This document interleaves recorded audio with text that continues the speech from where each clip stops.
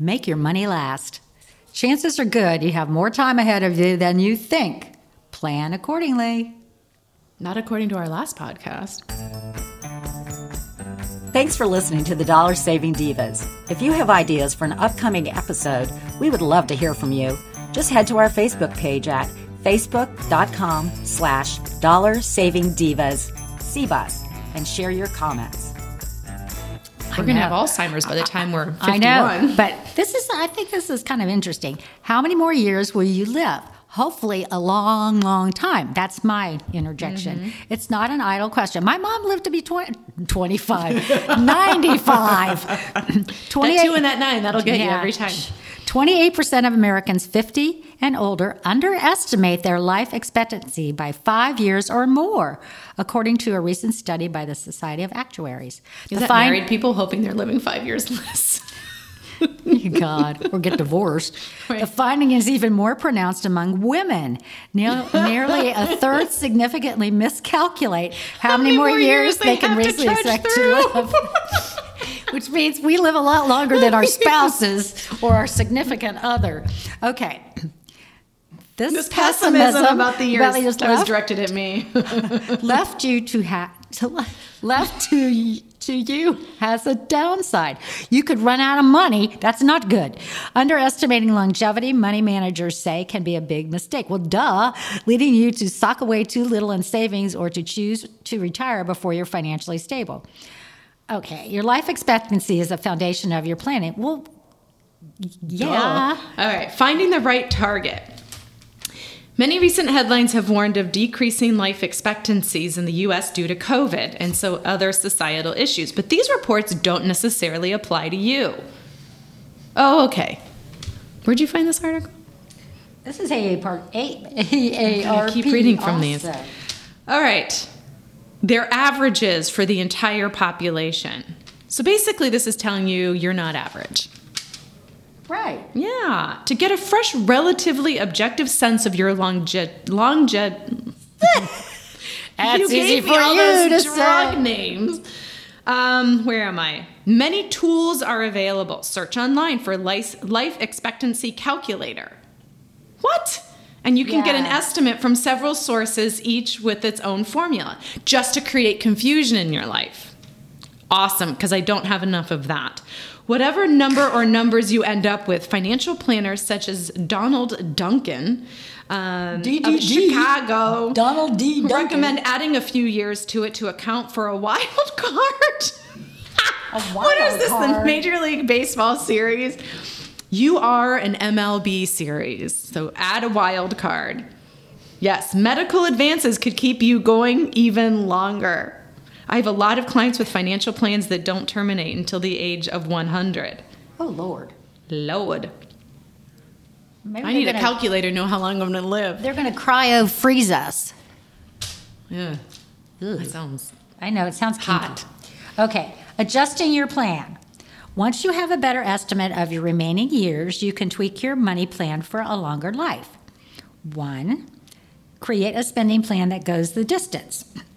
Whether you are nearing retirement or already there, a realistic spending plan will help you not run out of money. Use one or more retirement income calculators to estimate if you are on track, based on factors such as your longevity expectations, your current savings, your Social Security benefit, and your spending. Ameriprise, Fidelity, NerdWallet, T. Rowe Price, and Vanguard all have good web-based tools. Except when it comes back red. I have Fidelity. It keeps coming back red. Meaning warning. I had Fidelity, but I cashed that one in because I made it a cash account to help pay for a wedding that we had. Just search online for the company name and retirement income calculator. But there's a footnote there. It may induce depression. Well, do you really want to do that? No, but we do have we know what we spend. Pretty much. Or do something, just like live for another year and go skydiving, and then you don't have to worry about living till 100. Skydiving? I don't know. This gets depressing. Especially after everybody, how many people went through COVID And with, jobs being lost and Oh, yeah. I mean, this is a hard one to kind of look at right now. So if you want to save yourself the hassle and depression, don't do this for another few years. Okay, do But number that's not two. official advice. No. Don't say Adjusting your Talanda said plan. that. Do number 2.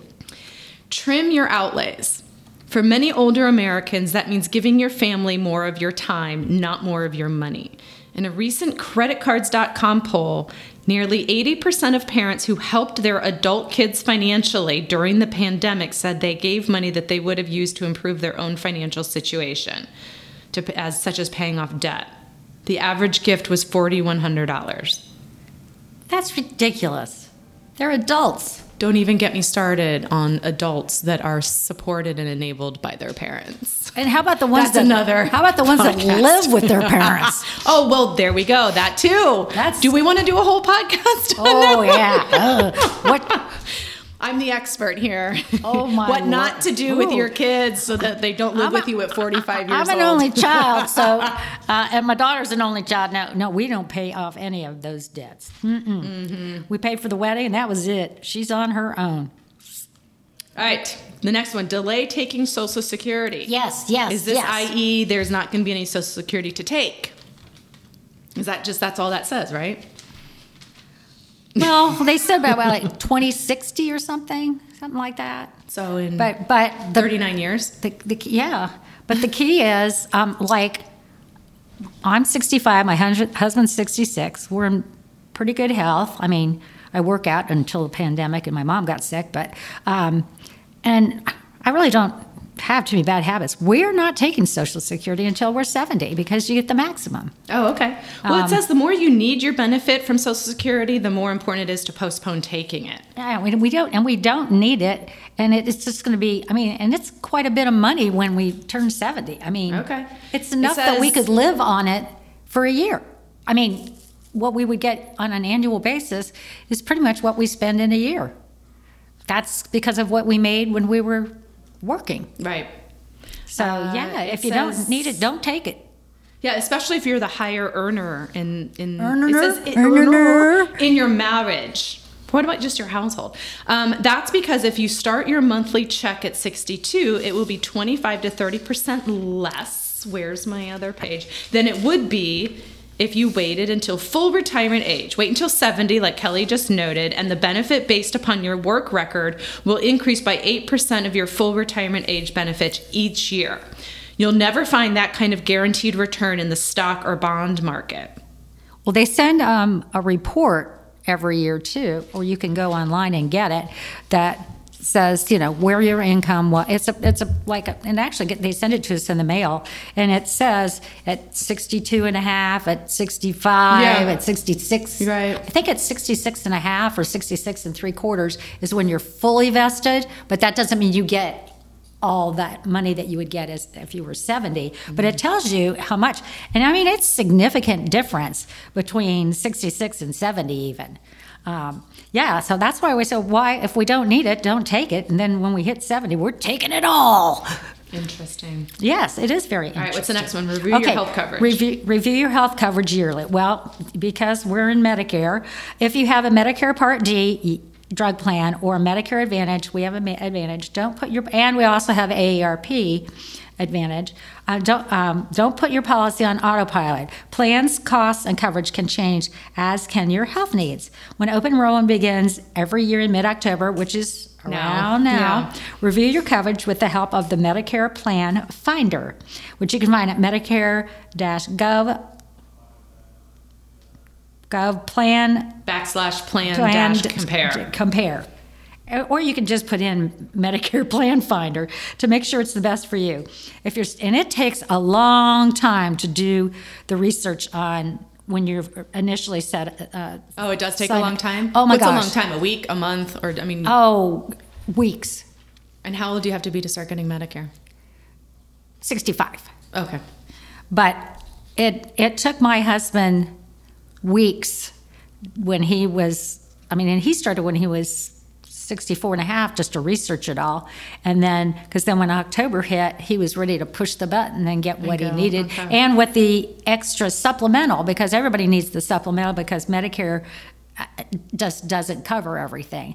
But AARP That sounds like a good plan. AARP, well, the good thing was he didn't have to do all the research for me because I was younger than he, so he knew what it all was. So he just pushed the button for me, which was great because he didn't have to go through it all. But it does take a long time to figure it out because they're, all those ones you see on TV, 1-800, Medicare this. Right. They're not Medicare.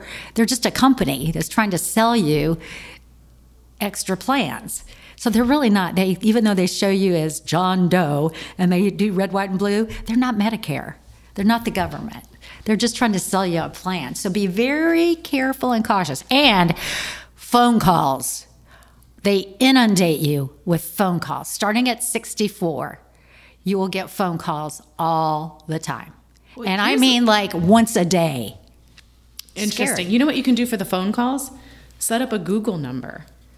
And then you can turn it on or off, like a business Google number, and just connect it to your phone. And then you can have your operating hours, so it goes on silent. My husband just yells at him.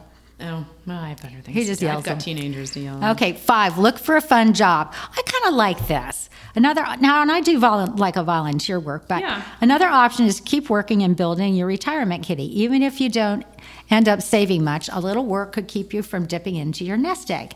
Evans says most of his clients have a gig, either paid or volunteer, well into their 70s. It's often something fun like working at a golf course, he points out. Even if they're not getting paid, he says his clients who work are happier and more optimistic. Or you can invest in a semi-absentee franchise. Oh, for God's sake. She's always selling, for God's sake. Okay, somebody Write want off a lot of your expenses. Does somebody want to hire me? I'm a great marketing person. Kelly, Dollar Saving Divas, please look me up. Hire me. I work cheap. TheFranchiseEducator.com. All right, invest for growth with a cushion. To generate income for many years, your nest egg has to keep growing, but you also need to know that your money is safe. You can meet both goals by keeping several years' worth of living expenses in cash and safer investments such as CDs and short-term bonds, and investing the rest more aggressively. Who has CDs anymore and short-term bonds? I don't know anybody that has CDs and short-term bonds. I don't know, I'm not a financial planner. That way you have a safety net if the market goes down, but you additionally have investments that can outpace inflation. An old rule of thumb was to subtract your age from 100 to find out what percentage of money you should have in stocks. Today, many planners suggest subtracting your age from 120, to raise the chances that you'll have enough for a longer life. If you're 65, that would mean keeping 55% of your retirement savings in stocks. But look at your individual situation. If you have other sources of income, like a franchise, such as a pension, you may be able to invest less in stocks and still have your money last a lifetime. Well, I know we're fairly stock heavy. We like stocks, and stocks have been very, very good to us. We've made a lot of money in our stocks. So we did sell some, but we've kept a big portion of them so we're probably on that. What it says about the 55% and if you're 65. So yeah. So these are I think these are really good tips on how to make your money last. And just don't take your Social Security until you're 70. Over and out.